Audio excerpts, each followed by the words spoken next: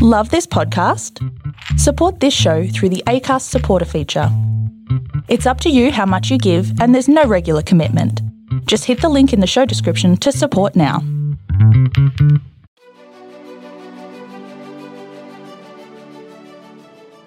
Hey, this is John Lee Dumas of EO Fire, and welcome to Master Leadership. Great leaders ask great questions, and this podcast takes you on a journey to master leadership with questions that matter to leaders who matter with your host, Lily Sanabria. Hello, this is Lily, and today we are speaking with Dr. James Kelly, who believes that leadership is an evolution that sometimes requires a revolution to fully live and lead authentically. In his inaugural book, The Crucible's Gift, 5 Lessons from Authentic Leaders Who Thrive in Adversity, James provides the authentic leadership model and backs it up by summarizing over 200 interviews with executives. James finds that once a leader stopped asking, "Why it happened to me?" and begins asking, "Why did it happen for me?" their leadership development grew. Leaders began to develop their self-awareness, live with more compassion, show up with integrity, and value relationships. However, one caveat that James puts forth is that none of the growth happens without a growth mindset. James currently resides just outside Dubai, where he is an associate professor, speaker, facilitator, author, and the CEO of a startup called Q Change. James and his family are moving back to the U.S. in July 2020 so that James can pursue Q Change full-time. Welcome, Dr. James Kelly. How are you? I'm doing fantastic, Lily. How are you doing? I'm doing well. We're so happy to have you on our podcast. So are you ready to pour into our listeners? I'm ready to give whatever you believe your listeners need and want from your guests. Fantastic. There's a lot, all right? Okay. So can you tell us a bit about your path to leadership and what you're doing now? This question to me is the best and worst question ever because the journey is incredibly long. It's like laying a brick. It's like the Great Wall of China for me. I grew up in a house that was lower middle class in Portland, Oregon. And there were not many high hopes for me academically, to be honest with you. And so sports was one of those areas that probably if it wasn't for sports, I would have failed out of school. But I definitely wasn't the athlete who overexcelled either on the other side of it. But yeah, so I went to University of Dayton in Ohio. And, you know, in my third year there, 1995, my father passed away. And so, you know, with that, I think there are trials, tribulations, challenges. There are reflection periods. There are questions, you know, anything you can think of as a 20-year-old. It happened. I was already a fairly insecure individual. And with being an insecure individual at 20, it is magnified tenfold when your dad dies. You know, so when I graduated, I barely got out. Like I remember the semester my dad died, I got a 1.9, which if one of my kids got 1.9 now, I would be really unhappy. I don't know how my mom did not snap and kill me at that point. But I did get out eventually. I do owe credit to a girlfriend I had at the time who was super nerdy and went to the library all the time. And so I just wanted to be with her. So I went to the library all the time. So that's kind of what got me through. And so I kind of just stumbled and bumbled, and I had a job at 24 opening up an advertising agency for a national firm. Grossly underqualified, but I grossly oversold myself in the same interview. You were good at advertising. I was good at something. BS is probably what I would sell it as, but I was good at it. And so I did that, and after about maybe 16 months, I left. In some ways, I think I had a panic attack. I remember sitting at my desk turning white and shaking. I was just very underprepared for the stress that was going to be. Because, you know, at 24, my boss was in Dallas. So I had to hire the staff. I had to get the furniture. I had to set up the phones. I had to manage everything. I had to do the new business sales. I had to figure out how to present and how to do sales pitches. And you know, there was just a lot. I didn't have a mentor next to me. Some people are wired to do that and they're great at it. I survived, but I needed to probably be in an environment that was a bit more structured for a 24-year-old. So anyhow, I left there, went to my next job down in San Jose, and I ended up being there only 4 months doing the same thing, different company. And it was just a mess. So I was there 2 months, and we had our annual sales meeting. What I do remember vividly is that all of the managers stayed at a 3-star hotel, but the executive stayed at a 5-star resort down the street. So culturally, that is not a cool place to be. So my personality is quite unique into where if I don't think something is just or right, I tend to speak up or at least act out in a way that says, this isn't fair. And it's not treating people with respect and kindness. So I don't know if you remember, Lily, this was in 2000. If you remember, like this is when email was just pretty popular, but virus scanning wasn't the norm. You ever get an email, but you shouldn't really click on it, but you're really curious about it, so you would click on it anyway? You were that guy? Yeah, I was that guy. And so I did that, and I subsequently knocked out 20 of the 22 offices with a virus within like an hour. What? So needless to say, 2 weeks later, the locks on the door were changed, and I was out of a job. So I got fired, but I was okay with that because the place was dysfunctional. I didn't care. So I went from there to get my MBA in New York City. And I spent 2 years in New York City, and then was coaching water polo at the time. That was a sport I played in college. And so I thought to myself, I'm going to be a college water polo coach. I was passionate about it. I love the teaching side of it. I love the coaching side of it. I love the lifestyle. But if you're going to have a family, water polo is not really a career path at the end of the day. It's a hobby, but it's not a career path. So I went from there to Japan, and I lived in Japan for a year teaching English. And then I came back to the States. And I moved back to Portland, Oregon. You get the theme. I've moved quite a bit at this point. I wrote down this word, pivots, like a lot of pivots in your life. Yeah. We're not even done yet. Hold on. I know where you ended up. Yeah. So I ended up in Portland, Oregon for a year, and I had a contract. And they let me make up the name I wanted for the title of the job, which I think is hysterical. So I gave myself the title Director of New Business Funnel Development, which I don't even know what that means, but I was able to do that title. And so I sat on the phone for a year with an MBA, making between 70 and 100 calls a day, trying to get companies interested in this company's software to give to the sales executives. That's literally all I did for a year. So I went from there, and I had a decision point. I was going to go into the Peace Corps. So I had applied, I'd gotten in, I got stationed to Eastern Europe, and I was at an information session. And it's in the information session, everyone left except for the organizer, and 2 or 3 of her friends came who were PhD students from Africa. And we all sat down. And at this time, I was reading The Economist a lot for some reason. I was just reading it cover to cover every single week. And so I sat down with these gentlemen and this woman, and we had an intelligent, thoughtful, reflective, deep conversation. But what I remember most, because I had this stigma in my head, I couldn't believe that I was holding a smart conversation with PhD students. And I just thought to myself, wow, I think I could get a PhD. And to give perspective, neither one of my parents finished college. My mom's rally cry for university for me was just give it a try. So education, it was important, but it wasn't expected from someone like me. And I'm sure you've met so many people like this in your podcast that were probably undiagnosed with ADD. Yep. That was the 70s, early 80s. It really wasn't well known at that point. I mean, now everyone's on some medicine for something for ADD, which now it's gone too far the other way, in my opinion. But when I had that conversation, I just thought maybe I could get my PhD. And so I started applying for universities. And so I got in, and I moved to Australia.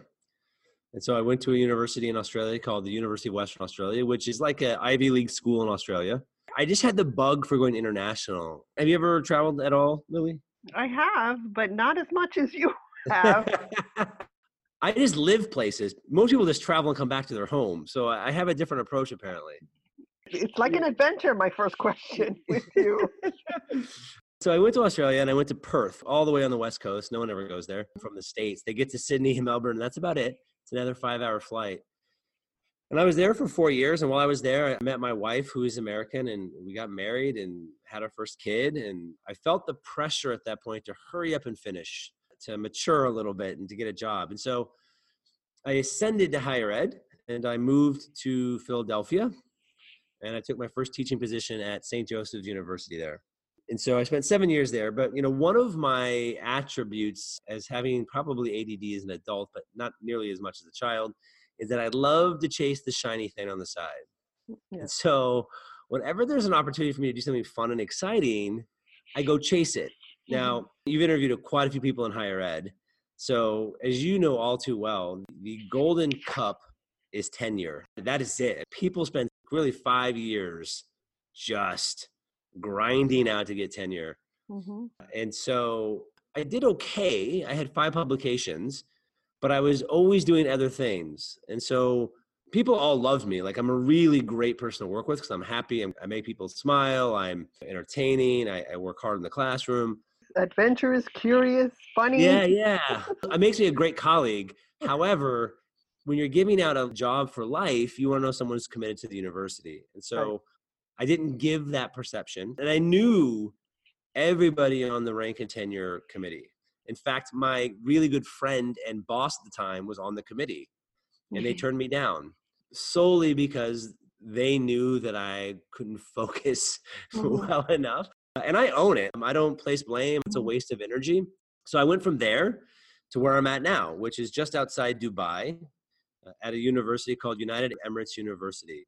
And so I live in the Middle East. I wrote a book last year called The Crucible's Gift, 5 Lessons from Authentic Leaders That Thrive in Adversity. I'm humbled, but it was recommended by some very important, significant people in leadership. I'm really proud of that book. And in fact, this interview is probably well timed. My audiobook just came out, and the audiobook is awesome because I don't know if you ever listen to audiobooks, but it's usually one person talking the whole time. Right. This is actually 3 actors playing different parts in the book. And so in my book, I used my old podcast, Executive After Hours, which is still up on iTunes. And I took excerpts of all the interviews that I thought added value and made the point of the book about why adversity is important and how to be more compassionate and live with more integrity. And so I have actors playing the different characters in the book from the interviews. And so it makes for a really dynamic listen. Finally, the last little bit, and then you've caught up to where I'm at in leadership. You know, I'm doing some consulting on the side, speaking. I just published my TED Talk, which I'm quite proud of. And I have a startup. And so at the end of next year, I will leave academia and I will become a full-time entrepreneur and stop chasing all the shiny things. One of the interviews I do in the book is from a guy named Mo Kaddat. Mo Kaddat used to be the chief strategy officer for Google. Clearly somebody with some insight and intelligence. And he wrote a book called Solve for Happy, and he left Google now, and his whole entire mission is to make 1 billion people happy. That's all he wants to do. Oh, I love that. And so one of the things that he says and writes and talks about, and I wholeheartedly believe, is that whatever force you believe in, God, spirit, divinity, whatever, it will nudge you in the direction you're meant to go. And so when you look at my history over the last 10 years, and me chasing and trying to start up probably 3 companies before I got to the Middle East, I decided this time that I was going to listen to that nudge and clear all the barriers and all the rationale and all the reasons. And most importantly, get my wife on board because we have 4 kids and it's a huge risk. And so we are in lockstep about what I'm going to do next. And that's my startup. And so the startup is all about changing behavior using technology. And it's a unique tool specifically, and I just made this decision today, so it's not definitive, so I'm probably spilling the beans early, but the technology is really around leadership development and helping leaders become better leaders in the organization at points of choice as they go on their journey to move within the organization. So next year, we will move back to the States, and we have decided to move to Bend, Oregon, which is just east of the Cascade Mountains in Central Oregon, but it's a beautiful town. It's like Denver or Boulder. And it's about 100,000 people, and it's awesome. It's people from San Francisco and Seattle and Denver who just wanted to kind of downsize and wanted to have a better lifestyle, less traffic and all that. And that's it. We're up to date, Lily. That is everything. Okay, thanks for having me. Have a great night. So we have caught you at the birth of another pivot, correct? Yeah, but this is pretty significant because you put a lot of thought and soul into this pivot. And it's not an impulsive thing. It's something that you're really mindful about, correct? I think that's a really great question because, you know, as I started going down this path, my wife was like, I don't understand how this connects. You just wrote a book. You just got certified in something called appreciative inquiry. And now you want to do this tech company about behavior change. It's all Yeah. connected. And yeah, that's exactly what I said. I go, when you think about it, I can now use the principles of my leadership book and put them into practice. I can take the appreciative inquiry to manage the teams in the organization and create an appreciative organization culturally. Mm-hmm. I can take the ideas I have in my mind of what makes a great organization and put it into practice. And I'm helping other people become better human beings through the use of technology versus detracting from themselves because of technology. You know, one feature of the business is I want to use technology in the workplace to actually create choreographed conversations with people you would never, ever talk to in an organization.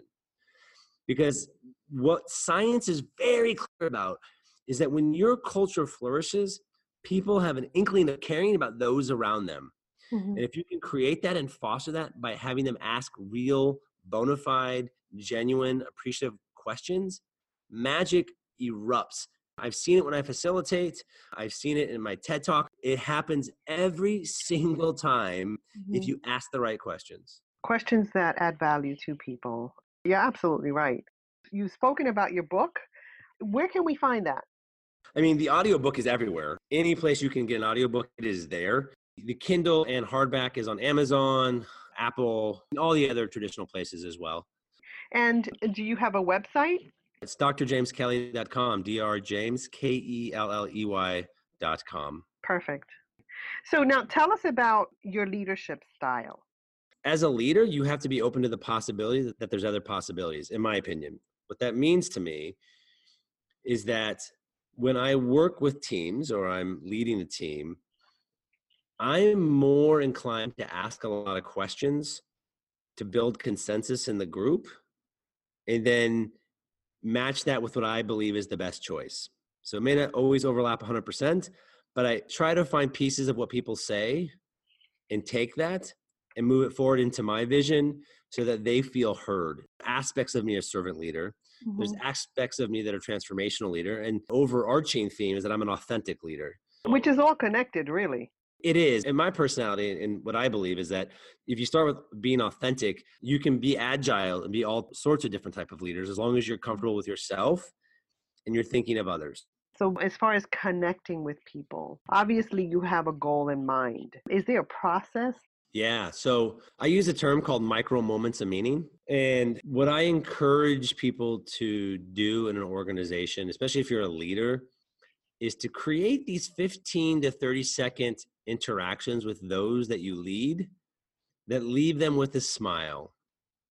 These are usually incidental conversations in the hallway, at the coffee pot, wherever. But the reason why that's really important is that scientifically, when you leave somebody on a positive note, a neuron fires.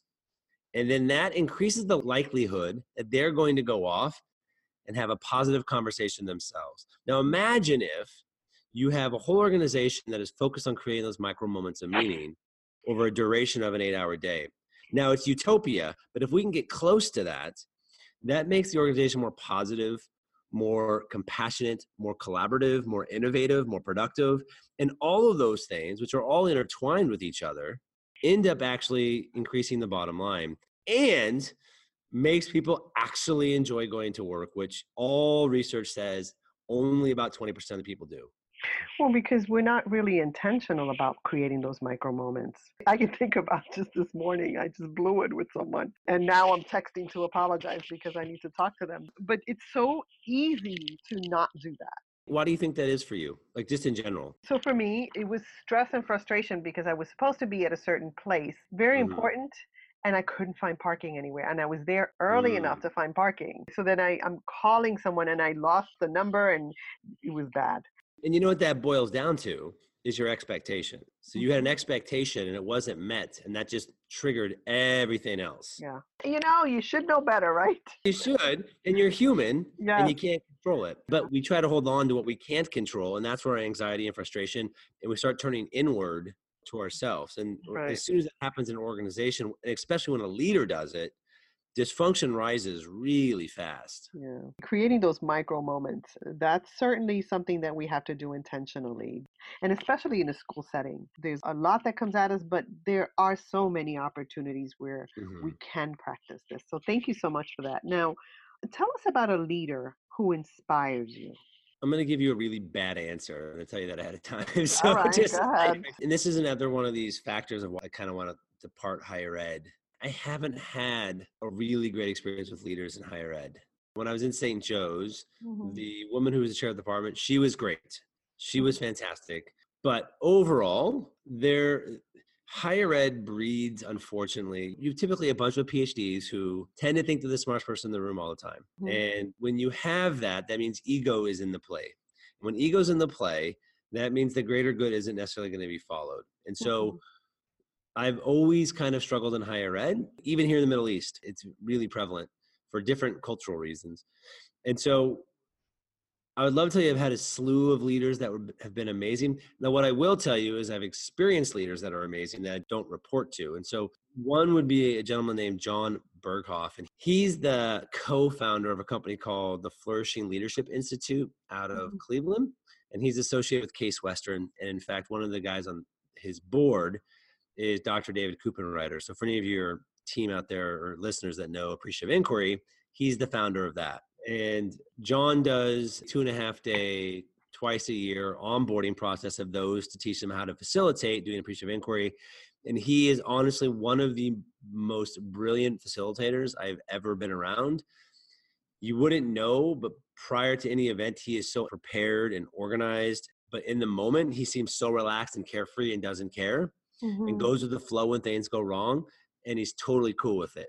But the way he leads and motivates and moves people is a really powerful thing. And so I really appreciate being around people like that who can move the crowd by the words and actions and spirit that they give out, the aura, if you will. Like people who are comfortable in their own skin. Yeah. And he's totally that guy. There's a friend of mine who's a teacher out of Detroit. I went to college with him. He's one of those guys. So he does Linked Crew. He travels all around the U.S., and he teaches freshmen high school how to lead. He's the most energetic, magnetic, honest, authentic, entertaining, intelligent. He's won Teacher of the Year in the Detroit area. Like, he's an amazing educator, and he is inspiring when you see and hear what he does. I wish the world was full of teachers like him. Great. Hey leaders, stay tuned for the rest of the interview following this brief message. If you haven't downloaded your copy of the Master Leadership Journal, go to masterleadership.org/MLJ to get instant access and begin growing your leadership with questions that have been curated by top-level leaders. I've also included some cool extras for you at masterleadership.org/MLJ. Now, what's the best advice you've ever received? My first job, my boss, who was in Dallas, who was an old school manager, did give me advice that I actually to this day repeat all the time. 2 bits of advice. The first one was, if you receive feedback once, put it on a shelf and think about it. If you receive it twice, it's probably true, and you might want to really inspect it and do something about it. But if you hear it a third time, you sure should do something. And he used different language, by the way. But basically, the repetition of hearing the same feedback from 3 different people is probably a good sign that it's not them, it's you. Right? And that you're not listening. Yeah. So for me, that's always been a barometer. If I've heard the same thing from 2 different people, I'm like, okay, that's at least data points. The second bit that I heard that holds true is that hard work beats talent when talent stops working hard. And it's a little bit of a sports metaphor, but I got that from a leader. And on that same topic, because he was lecturing me at the same time, there's no substitute for hard work. In today's world, unfortunately, a lot of people my age, younger, think that you're famous or you have lots of money overnight. And they never see the 5-10 years before that where the person was killing themselves to get to that point. Right. And even preparing, like you spoke about your friend who's really well prepared and works hard right before he gets to serve other people or to lead or to facilitate. So can you tell us about a challenge that you've experienced and how it shaped your life? Can we just start another episode? Because I've had many. Let's drill down on one. So there's something about the word that I want to flip in this conversation. I think the word challenges for me, I really work hard to say they're not challenges, they're opportunities. And the reason is that this comes out of my book really clear. For a majority of leaders that I interviewed, and for myself included, and I'll give you a specific example in a second, that ended up on their feet, ended up being happy with themselves, excelling in life, they all had to go through some sort of adversity. And they had to embrace the suck at the end of the day. And for some of them, the transformation was relatively quick, 3-6 months. Some it was 12 years. Some it was a repeated glutton for punishment. But all of them came out the other side saying, you know what? I am so happy that happened to me. I'm such a better person. It gave me such an opportunity. On my TED Talk, I talk about the idea of often when people make the transformational leap in their life, they move from an event happened to me to an event happened for me. And when that happens transformationally, think about the framework in your brain that you're saying at that moment, right? The to me is such a victim mentality that it's almost depleting to your ability to grow as an individual. But for me, creates a whole new framework in your brain. And you start searching for what it was about that you can take and embrace and use moving forward. So for me, I mean, having 4 kids is a challenge every day. Well, how old are they? 11, 9, soon to be 6, and 4 tomorrow. All right, so that's a challenge right now. Now, for the next 20 years. What are you talking about? Like, wait till they're teenagers, my friend. That's what I mean. Like, I got 20 years of this. I'm not going anywhere. Now, thank God I'm bald already, because I would probably lose it in the next 20 years. Yeah, they lose their minds. We have to deal with that. We've already started with my 11-year-old talking about puberty and like how you're going to feel like you're out of control, and this rush of emotion is going to come, and you're going to say things that you might be hurtful, and we might get angry at you, but we love you, and just know that we understand that you're going through all of these changes. And I'm like, oh my God, I can't deal with this already. He's only 11. Come on. So besides that, really, I've had my dad's death. I got a DUI at 24. That was hugely transformational in my life. Getting my PhD was transformational because, again, I was not supposed to do that. You literally, and I can say this with 100% certainty, could ask anybody I graduated with from high school or college, and none of them would tell you I would have got a PhD from a good university. Nobody. Well, that takes a lot of persistence, a lot of perseverance. It does. I quit college after my freshman year, and I moved back to Portland from Ohio, and I lived with my grandma at the time. And she said to me, she goes, you know, I don't worry about you. You're really resilient. I worry about your cousins. Wow. It didn't really register to me at 19, but man, those words must have sunk in somewhere. Probably my DUI was the most transformational, because part of the court mandate for it not to be on my record is I had to go to outpatient program for 2 years total. And so the first 6 months was 4 nights a week for 3 hours a night. Then it was 6 months for once a week for 3 hours. And then it was a year of therapy for this approved psychologist. But I thought at 24, when I went into that, that's when I had the mentality of, you know what, it happened for me. And so when I went into that situation, I just was open. I was open to learning. I was open to understanding. I was open to be vulnerable. So you had the DUI. You weren't thinking that at that time. You weren't thinking this happened for me. No, I did. At that moment. Yeah. Okay. Because, I thought to myself, I have to do it. So what are my choices? Be bitter and angry, or be open and opportunistic of what could happen? And so, were there people in your life talking to you about this, or it just came to you? This is a pattern, by the way. So well done you picking this up. I was the youngest by 5 years in my house. And so my mom and dad were very old school. Kids were more seen than heard, and definitely not played with. And so my brothers were swimmers. And if you're a swimming family, your life is swimming. It's mornings, nights, weekends. So I was by myself a lot. We didn't have any kids in our neighborhood, and I was told to kind of get in my own head. And so from a really young age, I can vividly remember days just kind of by myself outside shooting baskets or playing Matchbox cars, or my ventriloquist dummy that I had, Charlie. Really? Yeah, I couldn't do it, but it was like my best bud, and we wrestled all the time together and stuff like that. And creepy. Yeah, totally creepy. I don't still have him, by the way. Okay. I know because of that. I'm an introvert, extrovert all the way. So now, I want to talk about lifelong learners. Many of us, especially leaders, describe ourselves as lifelong learners. What does that mean to you, and what are you learning now?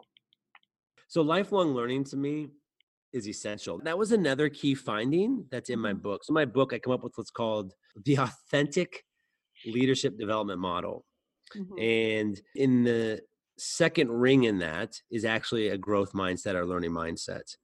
And so every leader that really wants to expand their ability to lead in different situations are always curious and learning. And so I think I exemplify that by the fact I went and got a PhD and tried to do 3 startups. And every time I do a startup, it's in a different sector. So I've got to read about that sector. And I'm a genuinely curious person. I had a podcast for 3 years where I interviewed people about their personal journey.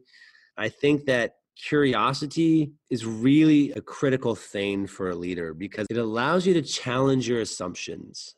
It allows you to listen to other possibilities. And I think the best leaders are the ones that realize that things are nuanced. It's not black and white. Of course, they're black and white topics, but overall, there's always 2 perceptions in the room. There's always different interpretations and intent. And so to assume one person's intent means that you are negating and devaluing their actual intent without knowing it. So for me, curiosity, it's in my blood. At times I wish I was more curious. If I'm going to project failure in this category, it's because I do have 4 kids and a startup and wrote a book and I'm a little bit busy, but curiosity is there and it's necessary. You know, my wife is way less curious than I am, but she's curious about her topic, whatever her topic is. So she's a triathlon coach and she could tell you all sorts of stuff that I could care less about, but she's really into that. Like she digs deep into that one thing. Yeah. I mean, she just read a book that was all about the science of some sort of something. She tried to tell me, I didn't get it, but she was really into it. For her, she goes deep into one topic where I tend to be 50 feet across 50 topics. That's where your pivots come in. Yes, totally.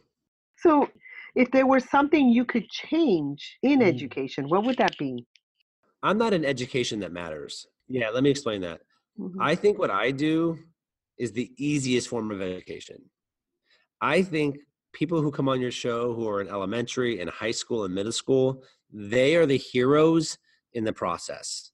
Yes. Because their jobs are thankless, their jobs are grossly underpaid, and the lack of support they get from a community typically is very low. Not all communities are like that. There are some very hands-on, great communities. But overall, as a nation, we are failing miserably in education on so many levels. And I say that as someone who has such respect for educators because their job is not easy at all. And so if I was to say a magic wand, I think the first thing I'd do is I'd make it an actual profession that is seen by the whole country as a respected profession. I feel like that is a huge problem because people have this perception that teachers get 3 months off in the summer, so screw them. And you know what? They're also working 15-hour days, 6 days a week to get through the year. So you know what? They deserve a little time off at the end of the day, and they don't get paid for it. So I think it's Finland is a great model. They pick the top of the classes, they pay them like professionals, and you have the best and brightest teaching the future. Like I think one of the fundamental problems we have in the country is that so many communities don't realize that the inputs of grade 1, 2, 3, 4, 5, 6, and 7 pay dividends in the community when they get out of high school. That's right. And they don't see it. And I don't understand why. But to me, if I had a second wish, it's getting people to understand that the inputs of the first 6 years of a child's education are the most important inputs for the lifelong learning and education of that child. And for me, I would say to also input and teach leadership skills, these social emotional skills that will create our future leaders and help them lead themselves well and become leaders who are ready for anything that comes at them. So I'm with you, James. All right. So what have you read, watched, or listened to that our listeners should as well, and why? I won't mention Game of Thrones. No spoilers. I haven't seen it yet. Okay. Nobody died. That's all you need to know. There's a great book by Dr. Jackie Stavros and Dr. Sherry Torres, and it's called Conversations Worth Having. And it's really a practical application of appreciative inquiry and some really simple techniques. And so I think fundamentally a really great book that everybody should read because it helps you understand the fact that the patterns that you create and the questions that you ask are directly related to the answers that you get. And they teach you how to flip the questions from a negative to an appreciative question. They give tons of examples, but it's easy. It's not researchy. So I really appreciate that. From a watch perspective, I just watched a documentary about all the kids on Prozac and Ritalin and Adderall. And so many kids, I didn't realize this, take that just so they can focus and get better grades. And that just blew my mind. Is it on Netflix? It is on Netflix. Yeah, I think it's called The Pill. Perfect. All right. So you have a lot of responsibilities, James.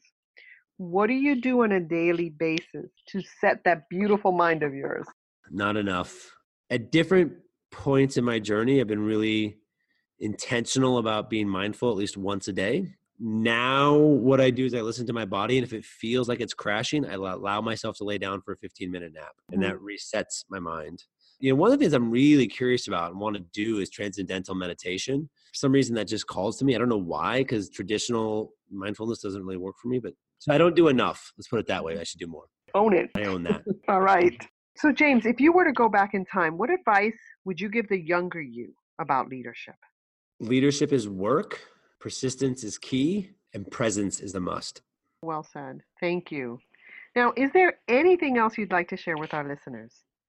As a parent of 4 kids, I know a lot of your listeners are educators. I just want to say I thank you guys. Thank all of you that get in the classroom and do a job that for some reason is not respected by the greater masses. You have my respect wholeheartedly. Thank you. Well, James, I want to thank you so much for adding value to me and to our listeners. Lily, thank you for having me on your show. Thank you for your time, energy, and willingness to have me on your show. It's been fun. I've never spoken to anyone from Dubai. Most don't when I get on their podcast. Okay? Have a great evening. Thank you. Take care. Bye. Thanks. Bye-bye. Hello, leaders. In closing, here's a quick message. Coaching is the art of influence that underpins leadership in the 21st century. It is the very thing that can get you from being stuck to being extraordinary. So go to masterleadership.org and sign up to get a free coaching session. Until next time, continue to ignite that leader in you.